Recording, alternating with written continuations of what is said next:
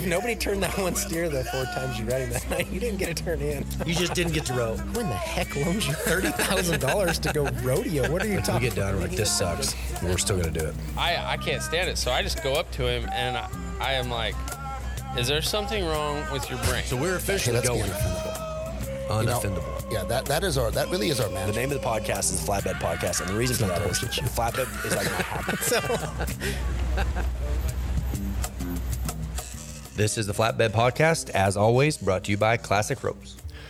Okay, so the podcast is going to have a little different feel this week. We got to go to the Rope Horse Futurity in Fort Worth and hang out. Generally, what we've had here is like long-form conversations. We have people come in the studio and sit down, and we sort of get to all the details that you might miss in a quick conversation. This week's going to be a little bit of a departure from that. We sat up there behind the announcer stand at the judges' room and got to hang out as people were coming by and get live updates. So there's going to be more podcasts released this week, but they're going to be shorter, just kind of quick, maybe like snapshots into what's going on that week. And then we'll be back to our regularly scheduled programming next week. Excited to have these coming out. Excited for you guys to get to hear from people that are kind of right in the middle of it as it's happening. So that's what this week's going to be. It's going to feel a little bit different, and then we'll get back to what we were. As always, Nick Pullara. He stopped by for just a second on his way through. Nick and I shared a room that weekend. I felt like we had all of our talking already out by the time we got on the podcast, but did a good job, made the finals on a 4-year-old, had a good week. Nick stopped by and just talked about the updates of what he's seeing live from the show. I know he, like everybody else, he puts so much work into that week, and so it's cool to get to see him sort of walk us through how it's going while he's there. Do not skip. You're about to hear from some people who have partnered with the podcast. We'd love you to hear what they have to say. You guys check out the ropingcalendar.com. There's an app in all of the stores, whether it's Apple, whether you've got an Android, whatever the case may be, search Roping Calendar.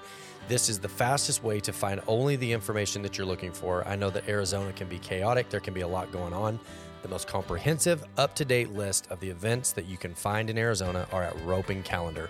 Check it out in the App Store. Check out the website. You can search by date. You can search by location. You can search by event. You can even search by jackpot number. So say you're looking for a specific number of jackpot. You click on that tab. It'll take you only to the flyers that have what you're looking for. Ropingcalendar.com is the website. Roping Calendar in the App Store. It is the fastest growing website in Arizona for roping-related events. 300,000 page views in its first winter, over 40,000 unique users. Find what you're looking for at the Roping Calendar. Got Nick Pullara. We talked about this, I don't know. This is maiden voyage on the podcast back in June, maybe. I felt like we were rookies before. Now maybe Just we're seasoned professionals now. seasoned veterans. Really. I mean, you listen to this podcast, it's nothing but professionalism anymore. I've listened to this podcast a lot more than I've been on it. So you're made the finals in Headden. Made the finals in the Headden. That's not a small thing. I think when you have a lot of horses entered, if every single horse doesn't make the finals, there's something you could feel upset about. I can pick out stuff I feel upset about with any of them, but I also, to make the finals on a 4-year-old is a big deal. I think. I mean, a 4-year-old head horse is. Where did he end up in the 4-year-old incentive? I have to look. 5th or 6th, I think. See, and to me, that's a huge compliment to this show. There's that many 4-year-olds doing well. That means there are better horses coming up. 4-year-olds. The 4-year-olds were extremely tough at this show, the head and the heeling. I mean, there was no layups on the 4-year-old deal at all. Yeah. At all. Yeah. But to have a 4-year-old that can compete at this level under these conditions is something. Is it weird? Okay, so you've been here at this futurity now 4 or 5 years? This is the third year. Third year. Do you feel like kind of the nerves wear off, like you've seen it? I know that in this industry, there's a few places that really promote a few people, and so you get to kind of keep up with the progress and then you see them in real life. Did it feel like this year it's a little bit more no big deal? Oh, in ways, yeah. I felt like we brought a really good set of horses, so I always feel pretty confident when you bring a good set of horses. Yeah. Do you feel like that the spins that you got in the practice pen really put you over the edge this year? Like when you're driving to Texas, what does it do for your confidence knowing that you've been heading in front of one of the best healers of all time that people don't know about? The spins I got or the spins I was giving? Both, son. Okay. Both. I'll tell you what.